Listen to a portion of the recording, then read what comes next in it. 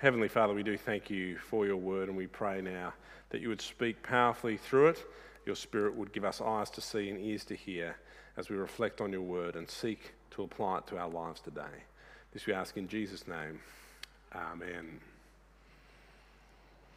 We're going to spend the next 3 weeks taking a look at the book of Isaiah and some of the things that it promised about the coming of the King, of course, appropriate to do in this season of Advent, where we prepare for the return of Christ as we get ready to remember his first coming at Christmas. And so from today we have this poem from Isaiah 35, a prophetic poem of joy for the redeemed. And as we come to that in a moment, let me first turn your mind to Chile. Anyone been to Chile? I think Claire's been to Chile. Yeah, there you go. And there's a place in Chile. Well, let's hope the internet's correct, because I could be fact-checked here. There's a place in Chile called the Atacama Desert. Yes, she's nodding. And this place is a place that if you ever get to Chile, you should go and visit, because it is the driest place on Earth. And I think I've got a picture here on the screens for you. Apparently it receives about 0.0004 inches of rainfall every year. No wonder the ground looks like that. And it spans over 41,000 miles, which I should have definitely converted to kilometres, but I didn't, and I can't on the run, and is 8,000 feet above sea level. Now, the interesting thing about this desert is that 5 years ago in 2015, it rained a lot. It was actually quite bad for Chile. There was significant flooding.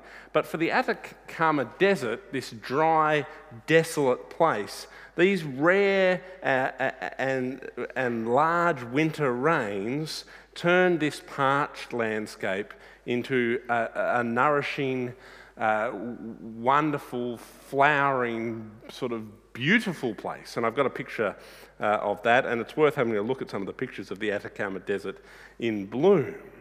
When the rain came, it nourished all these dry seeds that had just been kind of hibernating in the sand, in the 0.004 inches of rainfall each year, just waiting for the day that the life-giving water would flow upon them. And when it came, out came this life. And it wasn't just flowers, but lots of other species, rodents, lizards, birds, various insects, all were drawn into this desert, now full of nourishing life. And they reckon they counted some 200 plant species that appeared during this time as the desert was brought to life with water. Well, that real-life story is a picture of Isaiah 35, 1-10. As you heard Diane read it, I hope you heard the story of the desert turning to bloom, of the weak becoming strong, of God's people moving from death to life, of them being restored. And with their restoration comes the joy of being with God forever, of no more sorrow, of having their lives watered with life. Isaiah 35:10, the Lord has rescued, and those the Lord has rescued will return. They will enter Zion with singing. Everlasting joy will crown their heads. Gladness and joy will overtake them, and sorrow and sighing will flee away. What a wonderful picture this is of this future time. And we'll come to that in a moment, but before we do, as we're going to take a look at a few different prophetic chapters in Isaiah over the next few weeks, let's just take a moment to reflect on the book itself. It's a long book, it's a great book, and one commentator by the name of Oswalt describes it as like this. He says, "There is no other book in either the Old or New Testament which comprehends the whole of biblical theology so completely as does Isaiah." He says, in this book and its chapters, you get a really good picture of what God is doing, what God has done, and what God will do as the whole of the Bible sees it. We know, obviously, that Isaiah was written by the prophet Isaiah, and we know as well that it was written to warn God's people of their need to trust God and to show them the future that would come if they continued to trust in Him.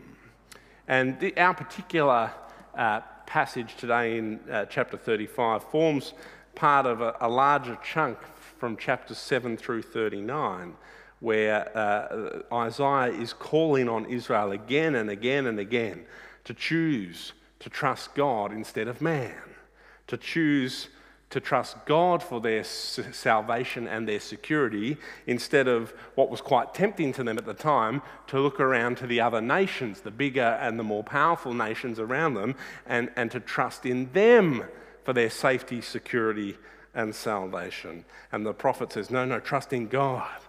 Trust in God, because that's how the desert becomes flourishing. And for us today, as we consider Isaiah 35, we also need to consider the chapter that comes right before it, 34, because really they go together. Chapter 34 and chapter 35 sum up this choice that the prophet is presenting between trusting in God and its fruits that we've heard about as we had chapter 35 read to us, and chapter 34. I encourage you to go home and read it or have a look at it now in your Bible or on your phone. See, in chapter 34, Edom goes, which is a town, goes from luxury to wasteland.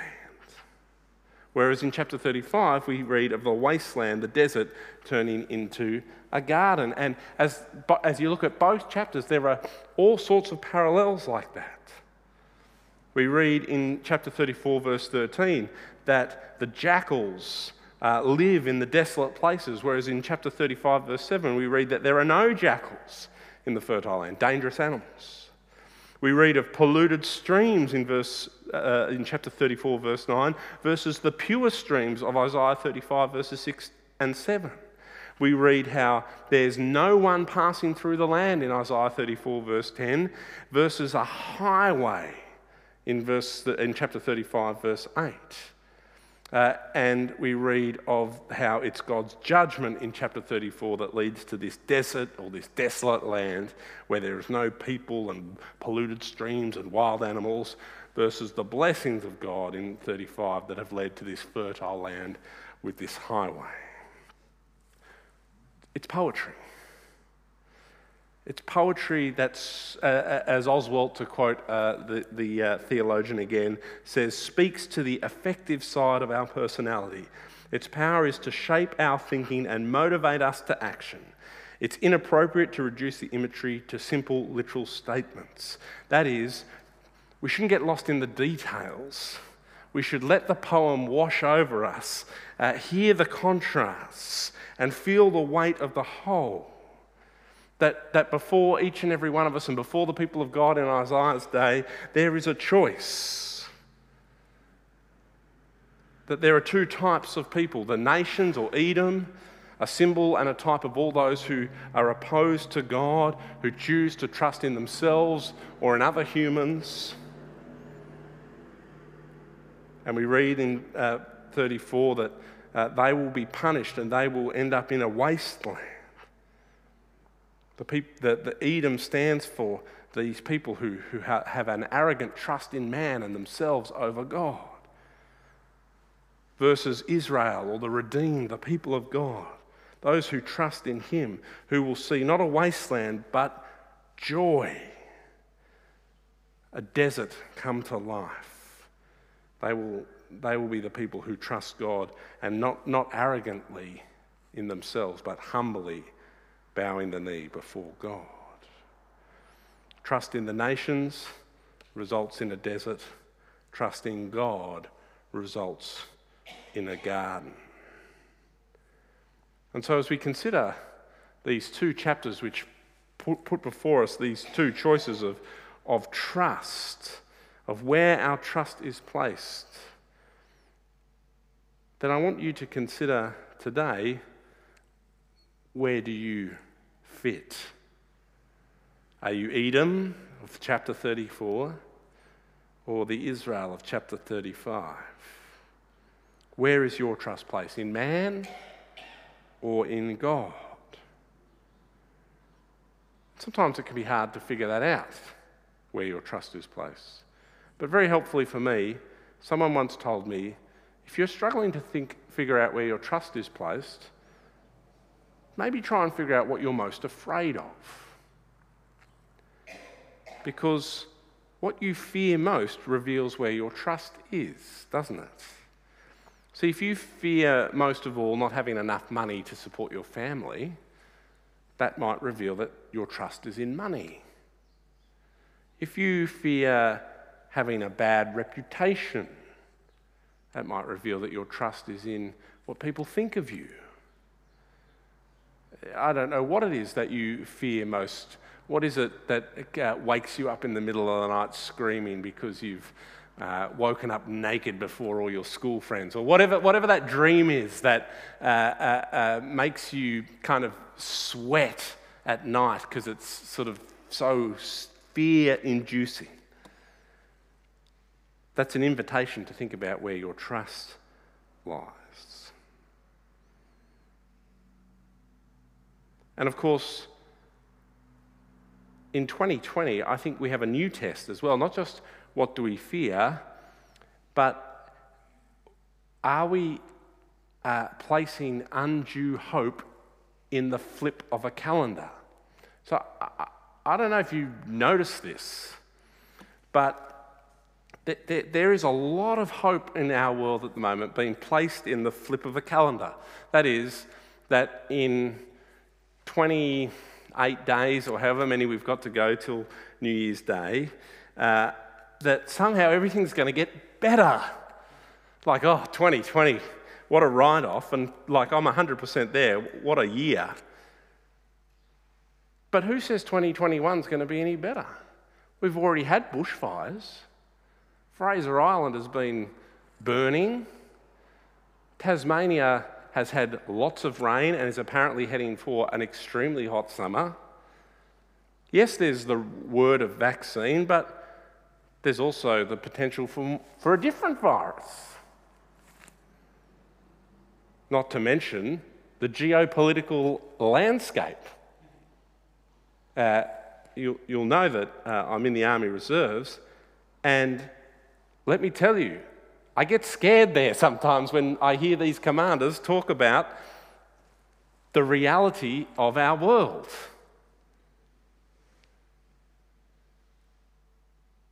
So 2021 or 2022 or 2023 could be worse than 2020. And if your hope is on some sort of magical reset occurring simply because we flip the calendar, then the question is, why? What is your trust in? Because it's simply another day.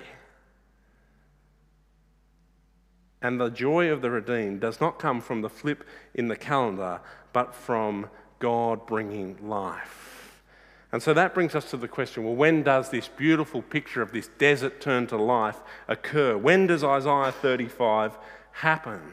For it's a prophecy to the people of God, inviting them to trust God so that they will see this future, this beautiful future.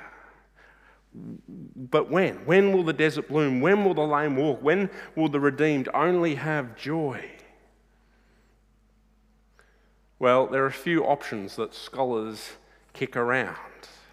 Some think that perhaps Isaiah was speaking of when the exiles would return from Babylon. We looked at Daniel recently. We know that God's people were living there. And when they came back, maybe that was going to be what Isaiah was talking about here, where they returned to the promised land. But of course, if we read Ezra and Nehemiah, which tell the story of the people of God coming back from the promised land, we know that Isaiah 35 fails the test of corresponding to their reality, because it was not a beautiful place they returned to. Jerusalem was in ruins. They had to rebuild the walls. The language is far too exalted to be about the exiles returning from Babylon. And so I think we're then left to say, well, it must be pointing us to something else. And in fact, it must be pointing us to Jesus. And in fact, if we look to Luke chapter 7, verses 18 to 23, we actually see that Jesus appeals to this very passage when he describes his ministry. I'll read to you from verse 18 of Luke 7. John's disciples told him about all these things. Calling two of them, he sent them to the Lord to ask, "Are you the one who was to come, or should we expect someone else?" When the men came to Jesus, they said, "John the Baptist sent us to ask, 'Are you the one who was to come, or should we expect someone else?'" At that very time, Jesus cured many who had diseases, sicknesses, and evil spirits, and gave sight to many who were blind. So he replied to the messengers, "Go back and report to John what you have seen and heard. The blind receive sight, the lame walk, those who have leprosy are cleansed, the deaf hear, the dead are raised, and the good news is proclaimed to the poor. Blessed is anyone who does not stumble on account of me." It sounds a little bit like what the prophet here in Isaiah is promising, doesn't it? Let me read to you again from verses 5 and 6 of chapter 35 of Isaiah. "Then will the eyes of the blind be open, and the ears of the deaf unstopped. Then will the lame leap like a deer, and the mute tongue shout for joy. Water will gush forth in the wilderness, and streams in the desert." The prophet Isaiah here is speaking of the coming of the Messiah and the blessing of God that he will bring. He's pointing us in part to that first Christmas day. And that's why when we talk about Christmas and we get ready for Christmas, we talk about things like hope and joy. For it is the Messiah who brings the kingdom of God to earth, who makes the blind see and the lame walk, who restores us to right relationship with God, and who enables us to experience in our lives with him the flourishing life that this poem goes on to experience and describe. But yet, you and I live some 2,000 years after the first Christmas, and as we reflect on this passage, we can't help but notice that the Messiah has come and there's still blind, lame, and mute people. It's great that Jesus was healing some when he came to earth, but what about now? Is the wilderness still dry? Isn't creation still groaning, we might ask? Jesus has come and he brought with him some of the joy of Isaiah 35 and made it real to us. And yet there is more to come. And that's because we have in Isaiah 35 not just looking forward to the coming of Christ at Christmas, but of his second coming too. That though Jesus began the work of bringing the kingdom of God to bear on earth in his earthly ministry, and though we experience that in our own lives by the Holy Spirit today, we still await its total fulfillment. The Apostle John, who hung out with Jesus, who experienced all the miracles, he saw the blind see, the lame walk, the deaf hear. He saw all that. And yet he also knew the reality of sin.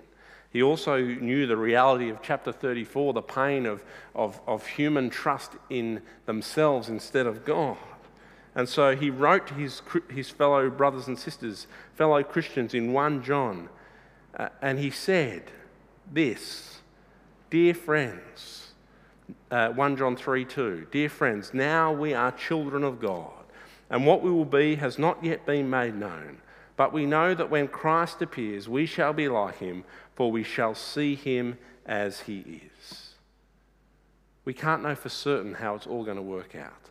But just as the first Christians who spent time with the Messiah when he came, Jesus Christ, we can know that to walk with God is to walk in security, blessing, and joy, and that when he returns, we shall be like him.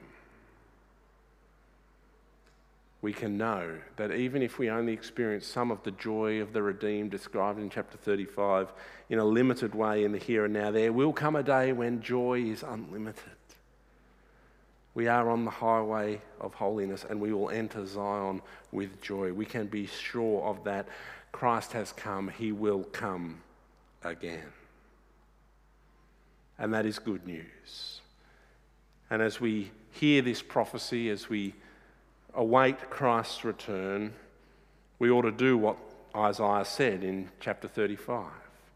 He encourages the people of God who didn't yet experience the fullness of what he described in chapter 35 to take heart, to trust in God. Let me read again from verses 3 and 4. Strengthen the feeble hands, steady the knees that give way. Say to those with fearful hearts, be strong, do not fear. Your God will come. He will come with vengeance, with divine retribution. He will come to save you. Strengthen yourselves. Do not be afraid. God is coming. He has come to save us through Jesus Christ, and he will come again to bring all his promises to fulfillment. God has not abandoned us. He will not be defeated. And if we trust Jesus, we will walk on the highway of holiness into perfect eternity with him forever.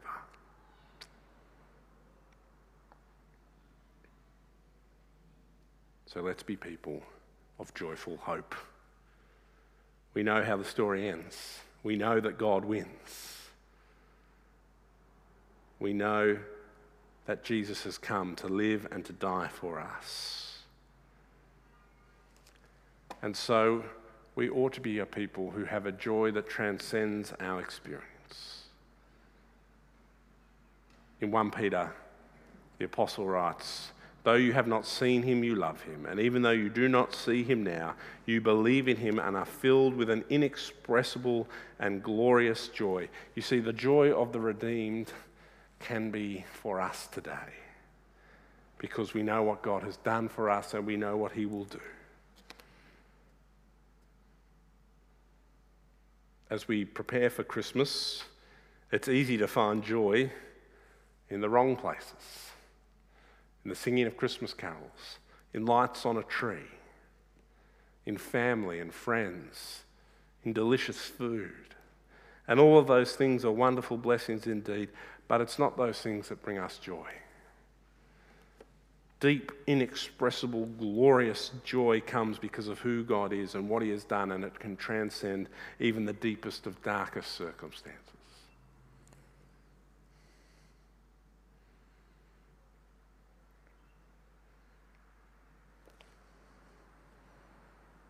So as we seek to be people of joy, filled with the spirit of joy, we can also seek to be people who bring some of the renewal that this passage speaks about too. As we remember what God has done, as we are filled with joy, we can seek to bring joy to others. That was what Paul did in his ministry. 2 Corinthians 1:24, not that we lord it over your faith, but we work with you for your joy, because it is by faith you stand firm. Paul's ministry was to work for their joy, which came through their faith. And so to our work is to spread the joy of the gospel, partnering with God who brings new life. I wonder if people think of you as a person who brings joy,